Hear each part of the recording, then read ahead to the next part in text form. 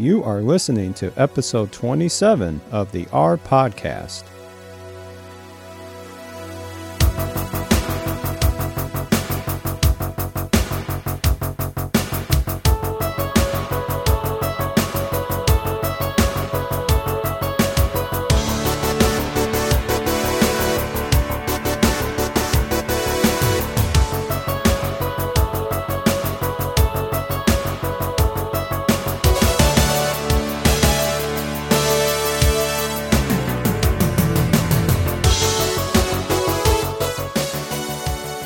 Hello, everyone. It is great to be talking to you again, and this is episode 27 of the R Podcast, and this is the second of a three-part series of my insights and takeaways and conversations from the 2019 RStudio Conference that took place last month. First, a big thank you to everybody that sent some great feedback and wonderful comments on the last episode, which, if you didn't listen to it, that was an awesome episode where I was able to chat with Nick Tierney and Hillary Parker, who are also fellow podcast hosts. So I want to thank them again for the great conversation in that last episode. Today, I have a really awesome conversation with Rich Ioni, who is now a software engineer at RStudio. And we'll get to that shortly. But first, I wanted to share some of my thoughts from being on the other side, so to speak, at the RStudio Conference, because I was very fortunate to be able to give a talk about, in this case, effective use of Shiny modules. So before I get to some of my insights from that, I want to mention that as of about a week as I'm recording this ago, all of the recordings from each talk are now available online at the RStudio website. And we'll certainly put a link to that in the show notes, but needless to say, the moment those recordings came out, first of all, this is much faster than they did in previous years. So kudos to the team for making this happen so quickly. But yes, I have been watching the heck out of them, as they say. All the ones that I couldn't attend, I've hit those first, and even the ones I did attend, but I wanted to hear again, I've watched those too. Basically, every talk is awesome. So there's no lemons here, so to speak. They are all really well done. And I think in the next episode, I'll give my takeaways on kind of the overall feel of that. But I definitely was interested in a lot of the Shiny content. So I'll get to my talk in a little bit, and I'll talk about some of the other talks after mine that really got my attention. So yeah, this was easily, in terms of my talk, the biggest audience I've ever spoken in front of by a landslide. And I would say that this wasn't like my first conference talk ever. I've done a couple others at more of the statistical conferences, like the Joint Statistical Meetings, or JSM for short, and some little niche conferences here and there. And then last year, I was actually fortunate enough to speak at the first ever Art in Pharma conference, which was held in Boston last summer. And I actually gave a talk about kind of use of Shiny in production and some of my, you might say, a potpourri or a collection of advice along the way. Well, I've been using Shiny for a long time, and I feel like it's definitely matured enough that I think in using it the right way, so to speak, you can really make a production-grade application. And maybe that wasn't the case when it first came out. And truthfully, it wasn't, at least in my case. But I think now that myth of Shiny is only good for prototyping, and you have to go to something like Python Flask or whatever else for production, I kind of think those days are over.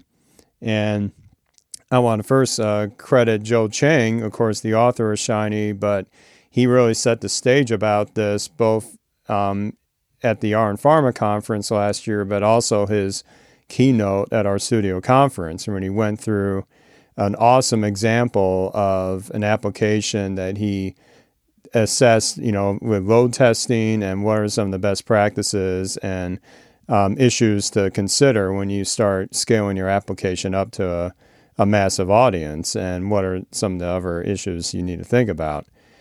So I've been thinking a lot of these same things, albeit I'm thinking more of the situation, you might say, from a development side of things, how to make the development process of an application more effective, and what are some principles we should follow. So I had proposed an idea for such a talk, and of course I am extremely lucky and extremely fortunate that this resonated with Joe, and I'm going to take this time now, and I frankly should have done this after my talk, but believe me, the emotions were pretty high during the talk, but he has been an immense help. Like, he has been so gracious of his time to help me prepare for this, and I'll get to, some of the actual, tangible things he was able to let me learn and let me focus on. But just as a person and as a wonderful colleague in terms of preparing for this, I can't thank Joe enough. I'm not sure if he listens to this, but if he does, Joe, you are supremely awesome, not only on your technical ability, but also just as a person, and being, again, generous of your time, patient with a lot of my probably silly questions in the beginning about modules in general, but you have walked me through that. Again, the patience and the generosity you've shown with your time has been just awesome. So a lot of times in the past, when I would see these kind of talks, whether at our studio conference or at UZAR or even some of the other lower scale conferences, I've always been fascinated on what kind of effort did it take, or what were some of the principles that the speakers use to prepare for such talks. And like I mentioned at the conference this year, everyone was really well done. You can tell a lot of preparation took place. And I won't kid myself, I certainly don't measure up to a lot of them, but I do want to share with you, before we get to our conversation with Rich, some of the ideas and practical things I did to help prepare myself, in hopes that if you're in a situation where you're given a highly, a conference talk, or maybe a talk at work that has a big audience, these are some of the things that helped me out. So this really started shortly after I submitted that proposal, and you might say even at that conference last summer at the Yarn Pharma conference. But the first step to preparing for this, once I knew this was really happening, was to really align on what are the key messages I want to get across in this talk, because time limits dictate how much you can say. But another principle to help me along this way, Joe mentioned to me quite early on, and a thought that's also been echoed by David Robinson in his keynote, is that these talks are, in essence, sort of like an advertisement, but you're advertising maybe an idea or a methodology or a principle, and you can't cover everything about those. But if you can cover the main points and give them places where they can follow up on or find other examples that put this in practice, that resonates better with people than if you try to shoehorn every single concept of, for instance, in my case, every little detail about modules. It just isn't going to work, because it's not going to be retained as well as if you have a few key points, you reinforce them in different ways, but you have examples to draw from. So early on in this process, I was, again, fortunate enough to talk to Joe about this quite a bit. But we narrowed down some key principles that we could highlight in this talk, with the expectation that this was not the end story, that there would be more material to come, so to speak. So what material am I talking about in this case? Well, whether you're doing a Shiny app or you're doing like a workflow example or an innovative analysis, examples really speak heavily with audiences, or they resonate the most. So in this case, we tried to figure out what can we do from a application that isn't like the cookie cutter application that you see on some of the Shiny Gallery examples, where they're just like demonstrating a single function, a single UI element, something like that. But you're instead trying to show, in my case, how modules, if you construct them with the right principles in mind, can lead to a very streamlined workflow and establish the connections between pieces of your application. So it was actually before I even made the slides, we worked on this example. And I'll go on a little soapbox moment here. I knew right away the last thing I was going to do is another MT Cars example. I'm getting a little tired of that data set, so I wanted to do something different. And actually, at that conference last summer, or may have been another talk that Max Kuhn had done, he talked about a housing data set from Ames, Iowa, here in the United States. And I thought, maybe that's something worth looking into. So I downloaded that package, I exported the data bit, and I was thinking, hey, this I could do something with this. So then I figured out, okay, I got my data. What kind of insights do I want to convey in this application, but yet show how modules play a key role here? So then, of course, what things do, when people look at an analysis result or an application, want to see the most? Visualizations usually at the top of the list. So I put a couple scatter plots in there, letting the user choose which variables to select. And then based on those selections, they could also highlight certain points in that and be able to get a table down below the plots that show more of the other characteristics of those observations, i.e. some more variables in that data set specifically for those points. Now, I'm not going to get into too much more detail here because honestly, the talk and the example cover the rest of that. But once I got that example in place and I worked on the modules inside it, the messages started to kind of hit home with me better than if I just try to do the slides first and then do some example afterwards. So I feel like if you can, find your use case or your demonstration first, and then you'll be better off with constructing your narrative or your message around the talk, to really tie in with that example. So then it was the case of I started developing the slides, trying to mix some personal kind of anecdotes, some little humorous pieces too. You don't want just a wall of text. I think a lot of people know that. So I broke it up with some pictures, some kind of areas on the slides that really hit home the key points. And there was even one part of the talk where I almost become an authoritative, I won't say dictator, but I was pretty stern about a message that if you don't follow these principles I'm talking about, it's simply not good enough. And I'm not the type of person that feels comfortable saying it like that. But Joe reassured me that this is something that's been so difficult to teach people about with modules, that don't be afraid to be authoritative here, because we need this message. Even in the trainings of the Shiny workshops that have taken place previously, modules have been one of the most difficult concepts to convey.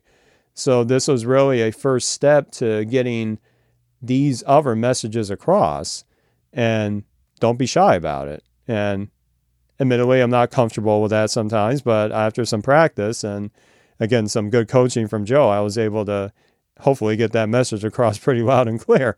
But yeah, it's being confident in what you're speaking about and knowing the material. Sometimes we've all been there. Sometimes we do a presentation and we know most of it, but we have to kind of gloss over some details and we cross our fingers and no one's going to ask about it, right?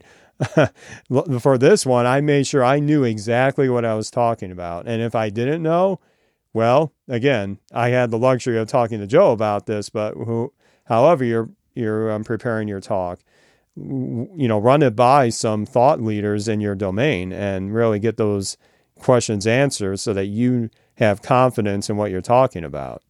It's kind of easier said than done. Sometimes I feel like, oh, is this a very stupid question kind of thing? But be comfortable in asking, because if you don't ask, it can actually sometimes lead to worse things than if you do try to clear things up first. So that those ideas are very helpful. Getting enough slides, or I should say, not doing too much slides for a 20-minute talk is a bit of a challenge. And I did have to cut out some of the material, but I was able to interject some real, mishaps that occurred for me when I was first using modules and some shortcuts I took. And even though on the surface it didn't quite fit with the rest of the narrative in terms of the principles I was talking about, it was also good to tell people one use case of what not to do to show that I can learn from it. And I hope that from my experience, everybody listening to this that's going to build Shiny modules in their applications won't go through the same thing I did, or at least it'll minimize their pain points. So by the time I got through the material, I did have enough time for questions. I was very thankful for that. But I'll tell you, I don't know if anybody listening was in the audience during my talk, but the nerves really started to hit about, I would say, 5 minutes before the start time. And I remember very clearly, I'm kind of standing up there looking at the screen, starting to see the people fill in, and it's like the heart's racing a bit, kind of take deep breaths. And Joe comes up to me and says, "So, are you ready?" Something to that effect. And I was like, "Yeah." He was like, "It's okay. Take a deep breath. Think about, the material, and be confident, and look at how many people want to hear this message." And that can be a double-edged sword sometimes, because you're like, "Oh man, I got so many people in the audience." But at the same time, it's like, well, they really want to hear this. So let's knock this out. Let's do this. So I think after about 10 seconds after my intro, my practice rehearsals really paid off at that point. And even that night before, this leads me to my next point, practice the heck out of it. I practiced that thing probably 7 times that night before the talk, and definitely before that as well. But I even forego going to their little concert that they had arranged, because I wanted to make this my best effort that I could. And I won't lie, I've been looking forward to something like this for a very, very long time. I'm not sure if I said it as clearly before, but I've kind of felt like I've been in the shell, so to speak, of not being able to share some of my insights, either through work reasons or life reasons. And this was kind of like a showcase of, these are some things I have learned, but I want all of you to benefit and hopefully get some ideas that can help you out. It's my way of giving back. And I've been such a consumer of R and all the awesome packages that have transformed my workflow for all the right reasons, that I want to start relaying some of the best things I've learned, while acknowledging I'm certainly not a master, but just passing along what I've done to hopefully have this newer generation of data scientists and statisticians and developers that are learning this awesome language, giving them some points to consider, but some resources to help them along that journey. Hence why the podcast is a thing too.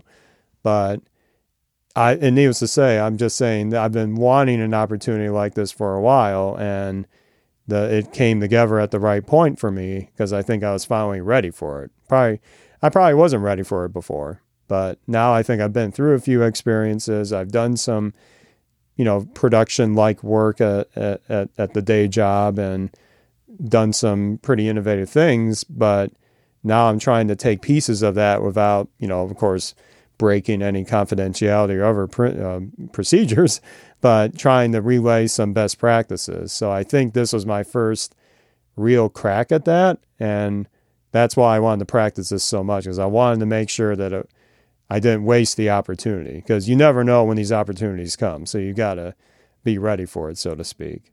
So after the talk is over, we have the Q&A, and the moment that literally almost took me out of my shoes, so to speak, is when someone had asked a question. I'm still laughing about this. He said, "This is completely off topic, but boy, I love your podcast. When are you going to start doing it again?" And I almost fell out of my boots or shoes there. But it's just so gratifying to see that people enjoy listening to this, but hopefully they're learning something from it. So it's just more motivation to keep it going this time. But that was kind of, as I'm decompressing from the experience, that was a nice little unexpected bonus there. But so whoever asked that, thank you, and I hope that you'll enjoy these new episodes. But yeah, I've gotten awesome feedback from the audience.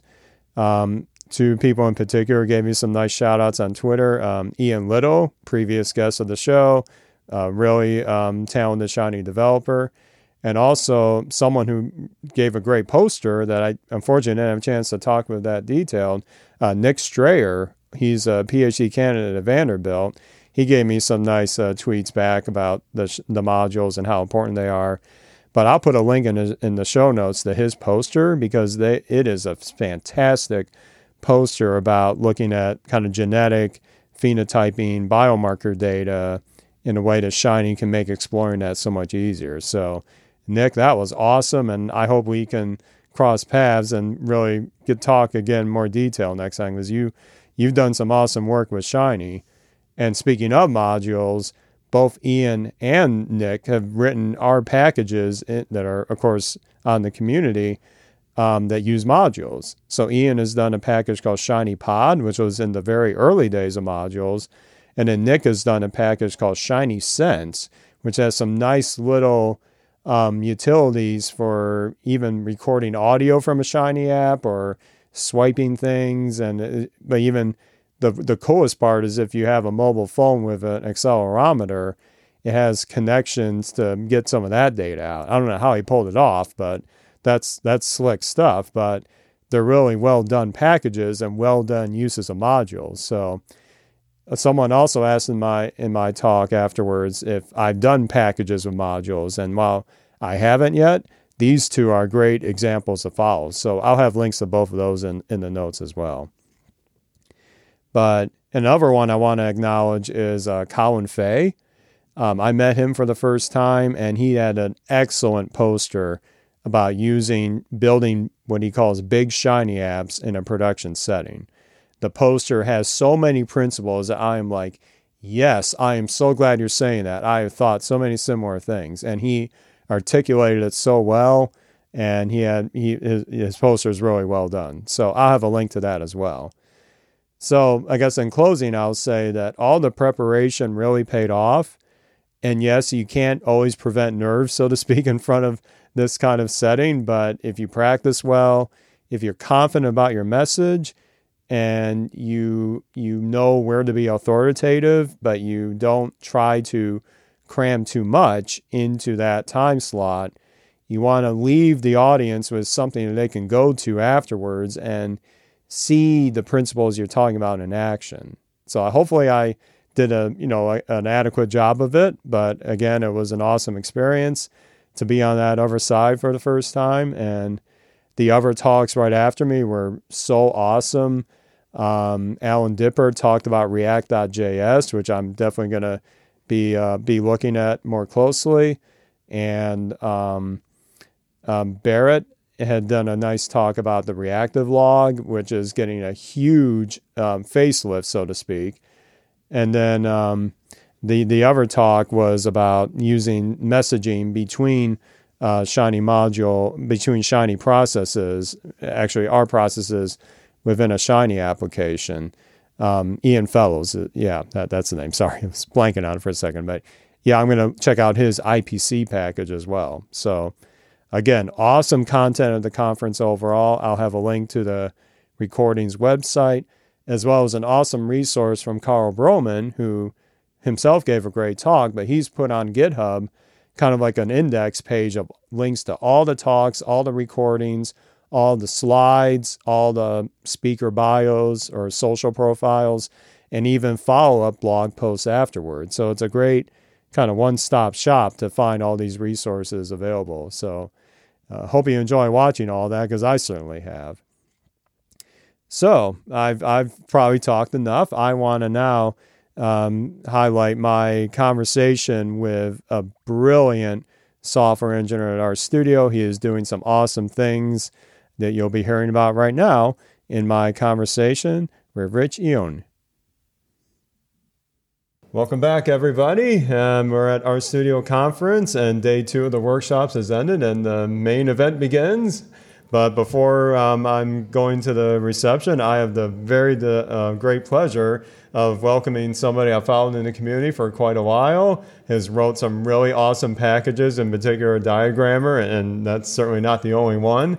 But that's when I first first heard about the work of my guest, Rich Ione. Yeah, Rich, hey, thank you very much for joining me. Here. Thanks for having me, I should say. Yeah, absolutely. It's great to be here. Great. Yeah, welcome. So For our listeners who are not familiar with your work, why don't you give them a little bit of a background on how you got started using R and how you wound up at RStudio? Yeah, it's a crazy story. Well, I started doing something totally different, like so many others have. I started in atmospheric science. That was what I was meant to do, I suppose. But it's not what I ended up doing. Now I'm working for RStudio. So how did I get there? Well, I started using R for one. I was using in my work projects. Hard to explain. Like I started using it. I did. I think it was back in 2010, 2011. I'm not really sure. Mm-hmm. But I started using it in my work projects just on a whim. I've heard about it. Started using it, and I didn't stop. It was just so refreshing compared to what I've been using before, which is scientific software or just Excel. Yes. Unfortunately, we've all been there.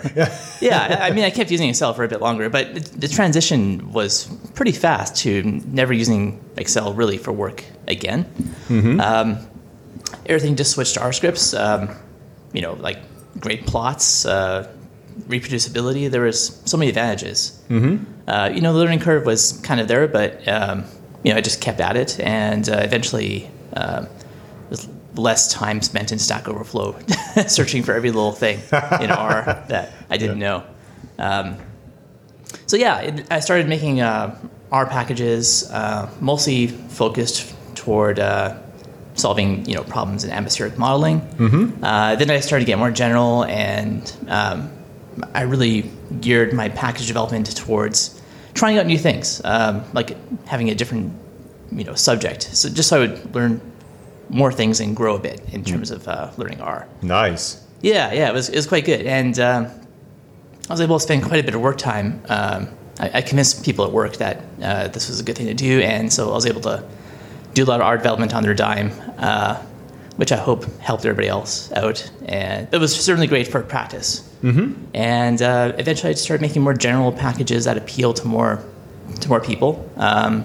I guess a pretty large one is the diagrammer package. Oh, yes. We got to talk about that. Yeah. So I worked on that a bit. Other ones, too, for solving problems. Any package I wrote was for solving some problem at work or some itch I had to scratch. Mm-hmm. So I just kept going. I didn't stop. And so here I am today. Wow. Well, I'm sure there's a lot to that journey. Now, I'll be completely candid with you. When I was familiar with, of course, Diagrammer, and I'll speak for myself. So when I had first was familiar with your work with Diagrammer, I was convinced that you had a background in like graphic design or design principles, because you have by far some of the best documentation in terms of the aesthetics of it and the organization of it that I have seen throughout the community. I don't know. I'm just impressed with what you've been doing with that package. It is just immense from the documentation level and, of course, the capabilities of it. So you mentioned it was probably informed by some work projects or work-related things you had to do. Yeah. Tell us more about how you got started with Diagrammer. Yeah. It was actually during Christmas break. I was searching around for something exactly that, like creating some sort of simple diagram in R. Mm-hmm. Before that, I was doing everything through like OmniGraffle for any sort of figures. It's a Mac application. Sure. It's really good. And I eventually wanted to sort of like make something just like that was text-based out of R. So it sort of started from that, and at that point, HTML widgets was a thing, I think. I sort of heard about it, but I didn't think about using it. And I think it was Kent Russell who goes by the handle Townley Portfolio. Yes, he's an awesome guy. Yeah. He sort of helped me sort of get on the road to making that HTML widget. Essentially. I made something like a fake HTML widget to start with, sort of like the hard way. Yeah, sure. Because it was based on a JavaScript library. And eventually helped me sort of widgetize it. And it just kept going from there. And people liked it. So I just kept working on it. Yeah, that's awesome that you would use these opportunities to learn something new. Yeah. But at the same time, you definitely persevered. But I'm sure it wasn't easy in the beginning to learn these frameworks. And But I'm really impressed with everything you've done there. Yeah, tough going. A lot of Googling and just a lot of trial and error stuff. But eventually it sort of panned out. Yeah. And why don't you tell us a bit about an effort I think is fairly recent to you, definitely a departure from Diagrammer, the package called GT for making tables. So tell us a little bit about what your scope is there and what your plans are. Yeah. I related this to somebody else when I think last night I had a talk in the lobby about how this started. And my fuzzy recollection is there was a Google document circulating around RStudio, something about projects that need to be done. Mm-hmm. And one of them was grammar of tables or just something like that. Sure. And it was essentially making tables. But I think the emphasis there was having a very simple API that's very direct to create tables. Because, of course, there's tons of table making packages in R. That it's almost overwhelming, to be honest. So why do one more? I guess the change would be, or the thing that we bring to the table is it's easier to use. Okay. And I hope that we somewhat accomplished that. So GT is a table making package and allows you to very simply construct a table based on some data frame or tibble, and allows you to specify what goes in certain parts, and we sort of outline what those parts are. You can use them or not use them, and it does a lot of things, a lot of the hard things for you, like organizing footnotes, allowing you to choose how to format your footnotes in general, how to structure your table, how to order the rows and also the columns, things like that. And also we have different export types like HTML, PDF by way of LaTeX, and RTF is sort of like the three output formats that we want to support. I have a backstory about RTF. We may or may not talk about here. We'll see. RTF is an eye-opener if you haven't really used it. It's fun to program, yes. Okay. I don't know if you're being facetious or not, but that is a cryptic format that I've had to deal with for some work stuff. So Yeah. The strange thing about RTF is there's not a whole lot of examples or things to lead on in terms of documentation. Yeah. I think there's one pretty influential book. There's also a spec that's available online, but other than that, you're kind of on your own to experiment, which is both good and bad, I suppose. Yeah, but I'm a bit biased in the sense that I think the future of reporting and communicating with results is web-based, formats. Yeah. So I'm, of course, a huge fan of, you mentioned HTML widgets, being able to plug those into like our Markdown reports or the Shiny and communicate interesting insights or let users conduct their own analyses and play with that in the browsers so that they can easily not have you make like a bunch of static tables of like a different subset of a variable or a different look at like a blind plot or something. So yeah, true. The main reason we support these different things is there's different specific use cases, and they're quite different. But the idea, at least the basic idea, is that if you write a statement in GT, like a set of statements, it should, depending on your context, render the right thing. So the same statements should, not always, depending on what you put in them, but for the most part, they should work well for HTML, RTF, and LaTeX without much changing. So the same core principles apply to all three types. Yeah, I admittedly, I didn't hear about it until very recently, but I'm going to try it because in my industry, tables are one of the hardest things we have to deal with, and translating results that we have to submit to, I'll just say, very influential people that are accustomed to that format because the system processes other stuff. So I'm very intrigued by where this absolutely. We kept it kind of quiet on the sort of PR front. We didn't. Sure. You might have noticed I didn't on Twitter announce it or anything like that. Yeah, I mean it's early days, as I say. Yeah, exactly. Yeah, I don't want to draw too much attention to it. People did find it, and that's great. People are using it. But it's still a little bit unstable. I wouldn't say experimental, but things are going to change. Is what I'm saying. Yeah. Yeah, but I think if for those of us that are willing to kind of go through that exercise of perhaps a fluid environment, we want to make sure that it is performant enough or that it has the language expressive enough for our needs. So I think there will be a few of us that we'll take the plunge and we'll take the paper cuts along the way if need to. But we want something, and I'll speak more on my work hat here, that we can quickly give those that are learning R, probably new, maybe they're coming from a legacy proprietary analysis language. I shall not name, but it is a difficult transition for them. But one thing that other framework does very well, it has a very specific procedure for reporting results, and it's very customizable. They're very used to it. It is verbose, but it's also quite powerful. So I feel like GT could be a hook to augment some of that and let them express, grouped rows, nested headings, like you said, footers, custom headers, and be able to not have to worry about minutia, about nitty-gritty details. It sounds like you're trying for a nice, clean interface to specify this. Absolutely, yeah. We don't want anybody to deal with the nitty-gritty of RTF at all. Yeah. I mean, we may have hooks to have some custom stuff in there, but it's I kind of doubt it actually for RTF. Yeah. I hope so. But as long as it can be one of those things where it'll work great for RTF, and maybe it needs a few customizations here or there, but it also works equally well in HTML or other formats, I think you've got that's a huge itch that needs to be scratched around here. Yeah, but what you're saying about HTML seems really exciting. Imagine being able to drop a leaflet map inside a table cell, or any sort of HTML widget. It's treated as each cell as a separate sort of canvas. Yeah, it's an entity that you could build any kind of output or representation. Yeah.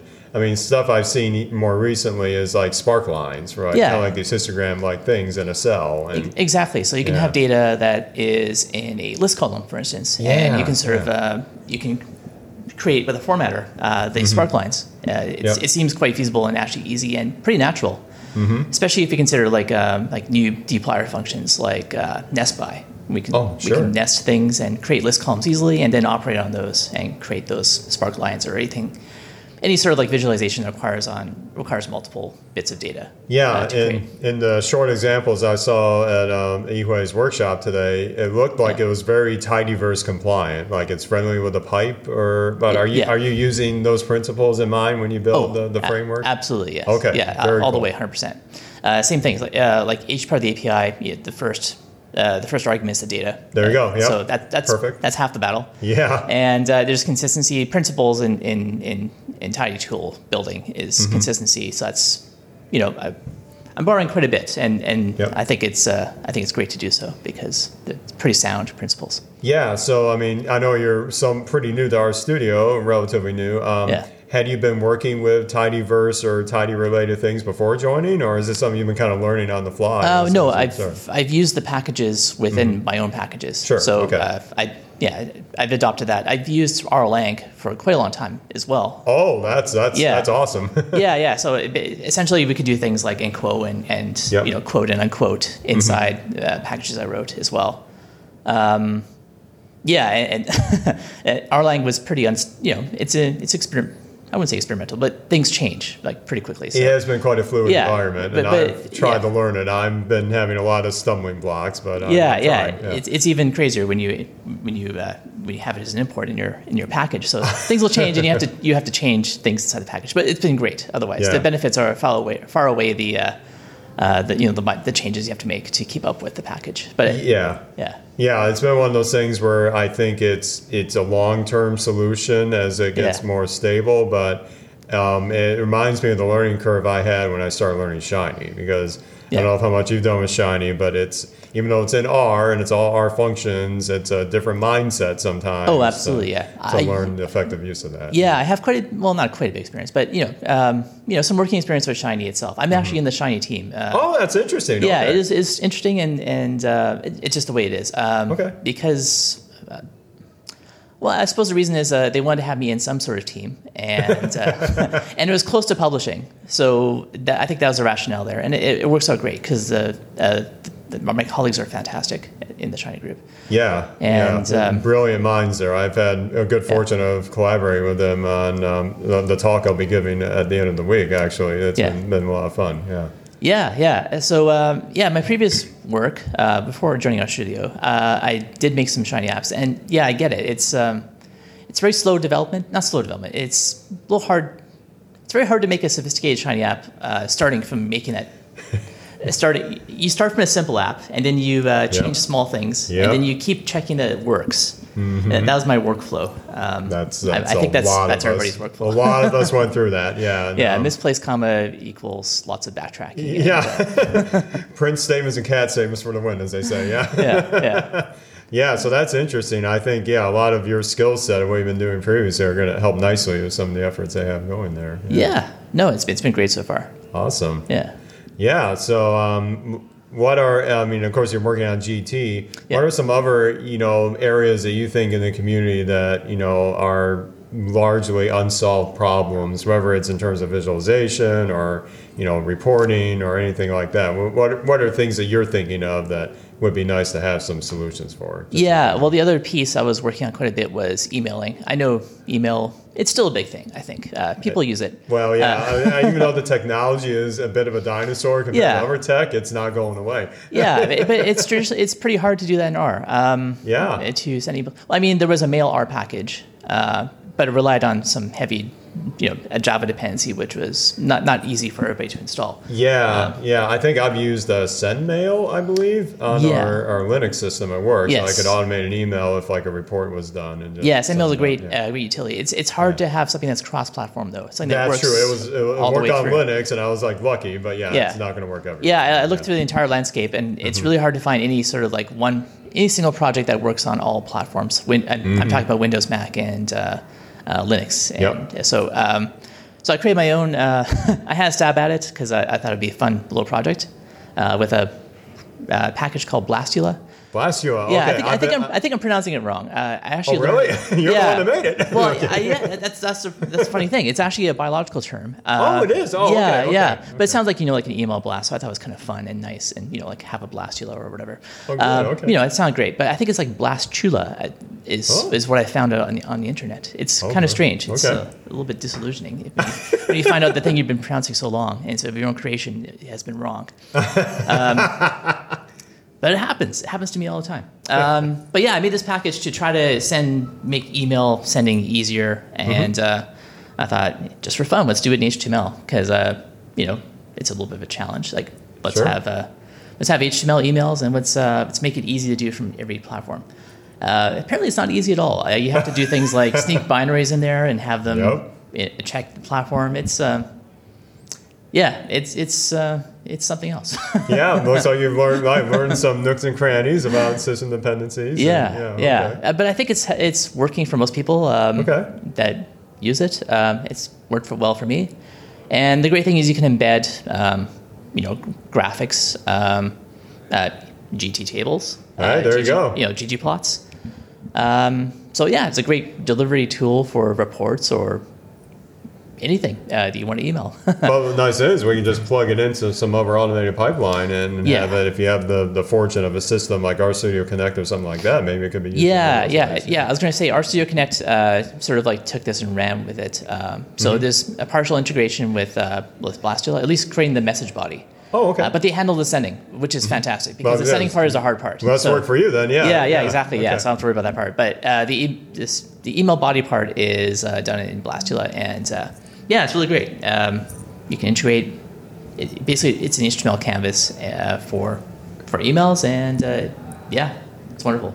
Well, awesome. Yeah. We'll put a link to that in the show notes so people can check it out. I'm giving it another look. I've seen it on GitHub. I haven't had a chance to put it through the paces yet.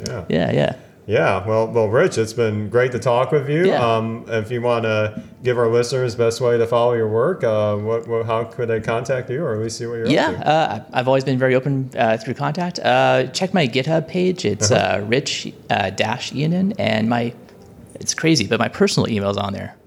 Oh, wow. Whoa, I know. Again, personal. But it's on there. I'm also on Twitter as well, under RIANNONE. Been pretty quiet lately, but I hope to break out of my shell a bit and get back out there. That's kind of how I feel about this podcast, actually. But reach out, email me, whatever. I like to talk. Yeah, well, it's been awesome to meet you in real life, and definitely look forward to collaborating maybe in the future on some of your developments. That would be great. Yes. Be happy to be an early adopter to GT and see what Glassjaw can do for me in email reporting. Yeah. Thanks so much. Absolutely. Well, thank you so much for taking the time to chat with me, and we'll hang out, I'm sure, later in different venues. But definitely. Awesome. So everybody, we'll be right back. So that was extremely cool to meet Rich in real life. And again, you heard my admiration for his work with Diagrammer and now GT and and still, I'll say it again, the best looking documentation files I have ever seen. I don't know how he got those skills. I'll never get them, but I can live vicariously through what he's done.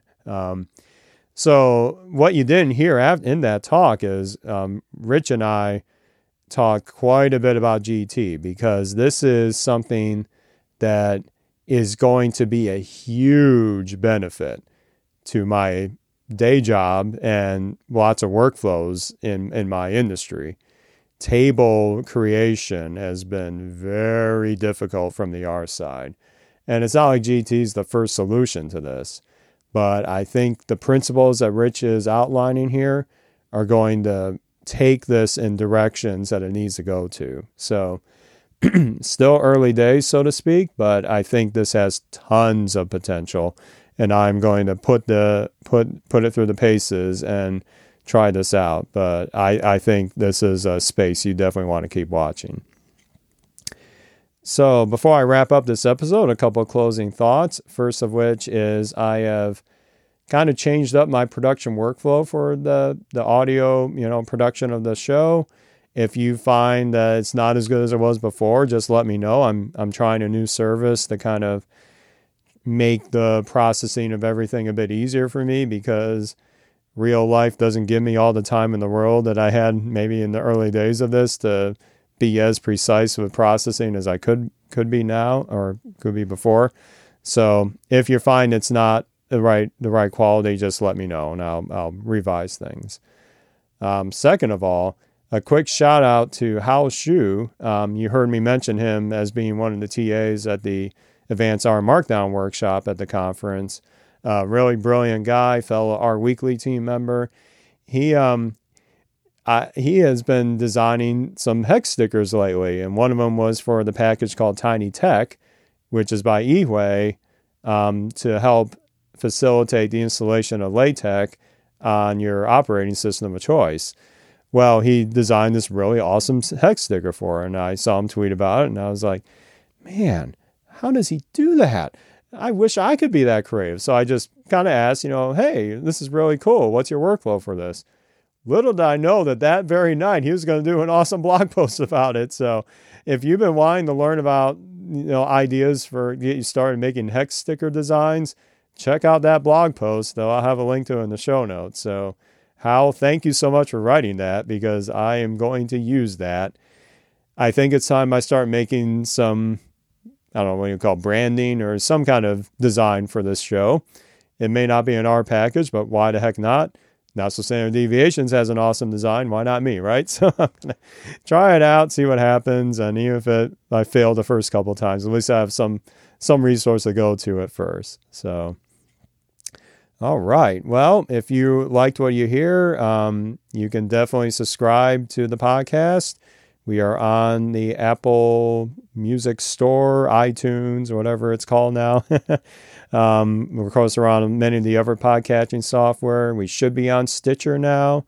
We should be on Pocket Cast if you're on Android. All the major players, we should be on there. And if you want to get in touch with the show, the best place to do that is head to the contact page at r-podcast.org/contact.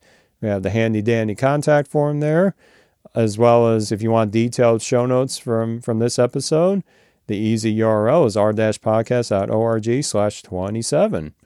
And don't hesitate to reach out on Twitter. I am at the Rcast. And a funny little story behind this, I'm not sure if I mentioned it before, but I wanted R Podcast for my Twitter handle. Unfortunately, that's been taken by somebody who hasn't posted in probably 5 years. So, whoops. Maybe if it opens up again, I'll change it. But for now, it's at the Rcast. And you can, again, head to the website for all the previous episodes as well. So that's going to wrap up episode 27. Thank you again so much for listening. And until next time. End of line.